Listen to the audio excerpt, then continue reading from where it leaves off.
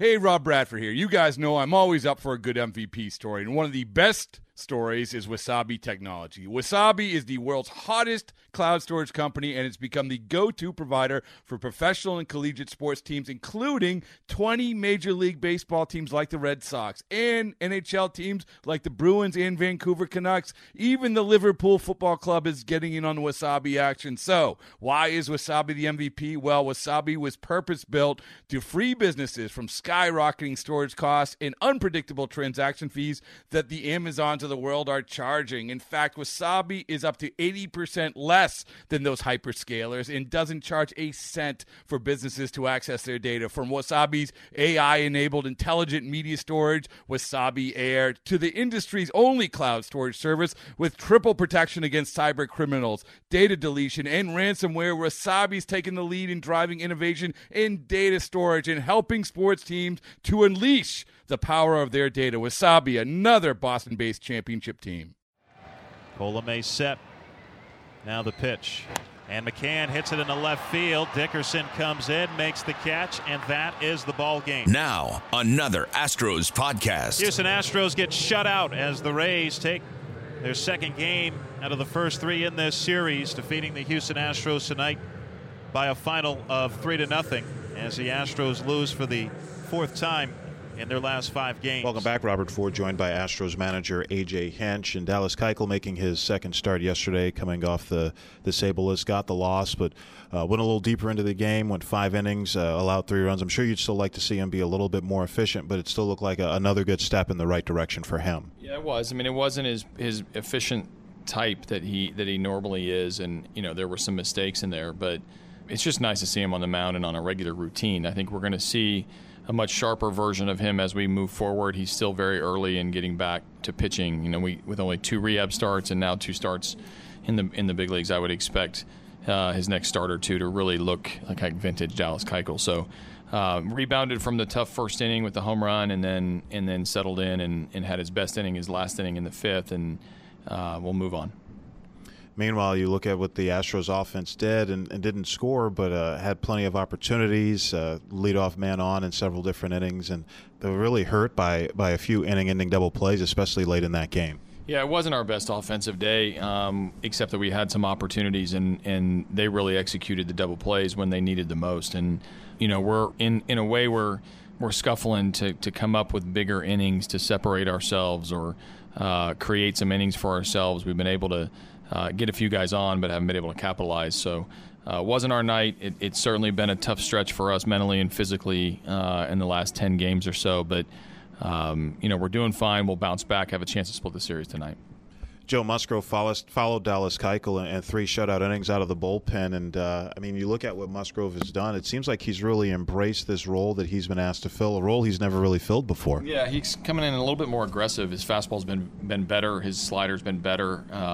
There's a tempo to him when he gets on the mound that's aggressive. And I like that. Maybe he's learning something about himself a little bit. But valuable piece to have in the bullpen to be that bridge and to hold the game where it was. We had a couple opportunities late, precisely because he kept them with 3 scoreless innings, kept them down. So Joe's been adaptive to any role, to how to help this team. I appreciate his approach and like some of the adjustments he's making. Collin McHugh going tonight for the Astros, and McHugh, his 3rd start since coming off the disabled list, pitched really well in Detroit. He did, and his breaking ball has been good. His fastball has been good. His endurance has been better than I expected coming off the DL. So I think we can lift the restrictions off of him and let him just be a normal starting pitcher, hopefully get us deep into the game. His conviction in his breaking ball and the freshness in his stuff looks to pay dividends for us. And also, too, that slider that he's been throwing, a new pitch for him has been a real weapon. Yeah, it's been good. I mean, Gregerson and Peacock and him have all collaborated and talked about sliders and the spin that they can create and the different angle with the right-handed hitters, and it's been a little bit of a difference maker. We've always known about the curveball. The sliders kind of replaced his cutter. His fastball's had a little bit more velocity on it coming off the DL. So different pitcher, different weapons for guys to have to deal with. Robert Ford, Steve Sparks, on your radio, the Houston Astros Radio Network. Well, Director of Player Development Pete Putila is with us today, and one of my favorite guys in the organization to talk to, because Pete's out there and he sees all the minor leaguers, he watches the development. of all the prospects for the Astros. And I want to talk to you, Pete, about some of the exciting prospects the Astros have right now. So, all right, Ronnie Dawson, who was drafted out of Ohio State a couple of years ago, second rounder for the Astros, has exploded in the last month. Robert and I have been watching his progression. What are you seeing from Ronnie Dawson? Yeah, he's got an 1,100 OPS in his last 125 plate appearances, and just got off the phone with the hitting coach there, Ben Rosenthal, and he said the two biggest things he's improved upon are just his playing at the plate, what he's looking for, where he's looking for pitches, trying to attack the inner third, and keeping everything up the middle, and then on the mechanical side, he's working on just a more level path with his hands, not chopping down, because he does have some pretty big power. He's one of the more powerful hitters in the minor leagues for us, so want to keep those line drives going and a little less ground balls there. Pete, when you guys evaluate players and you try to help them develop and get better at each level, what are some of the tools that you use to try to help hitters in specific? Yeah, we have some technology that they wear. We have video. Video's been around a long time. It's still probably the best medium for communicating different things to the player, because sometimes it's hard to describe, what you're talking about as a coach, but when you show the player the video, they see right away what you're talking about, and try to take it to the cage and take it to the game. So, what is the biggest trait for some of these hitters that you want to get them to be online, the swing path and the efficiency of point A to point B? Yeah, getting a good swing path just so that they can maximize their contact zone, and one of the biggest things is starting with the lower half and creating that power instead of just shooting the hands, because everyone can carve the ball inside out the ball and make a lot of contact, but to really be able to drive the ball, get in the right sequence. Talking about driving the ball, we've seen the uptick in the extra base power for Tony Kemp this year. The average is really high, but also the extra bases. What's he done? He's really just been working on intent. We had conversations in spring training, staff did with him, and just swing harder. He's always been been a high contact hitter, and we know he has more in him. So he's mixing that contact with a little bit of power. I think he has 8 home runs, so it's good to see from him. One of the most exciting prospects, obviously, is Kyle Tucker, who was a first rounder a couple of years ago, and he's progressed very quickly, especially at a young age. Tell us about Kyle Tucker. Yeah, he's got a real old school looking swing. It's more of a Ted Williams-esque kind of swing, low hands, really long through the hitting zone in terms of contact. So ton of contact, and he gets a lot of separation and doesn't get cheated at the plate. So he's trying to drive the ball. When you talk about long through the zone, is it long to get to the ball? Not long to get the ball, but just the barrel stays in the hitting zone for a long time. Gets in there early and stays in there throughout. And one thing is he's pretty fast. He's tall and lanky. Is he going to be able to keep that speed and steal bases? Yeah, he's probably one of our savviest ball players we have. Steals a lot of bases, good instincts in the outfield with a plus arm. So he's one of the guys. He doesn't have this speed as some of our more elite base runners, but he has the instincts, and that more than makes up for it. Real quick, Freudis Nova, who you guys signed in the international period a couple of years ago, exciting player, still in the Dominican, 17 and a half years old, but the tools are off the charts. Yeah, the tools are there. Takes a super impressive BP, working on getting that power into the game, but a ton of contact. He's also said to be a real savvy base runner. Yeah. Does the little things, which is impressive for such a young guy who hasn't played as much organized baseball. But very exciting, shortstop, plus arm, big power. Yeah. So. Hanley Ramirez?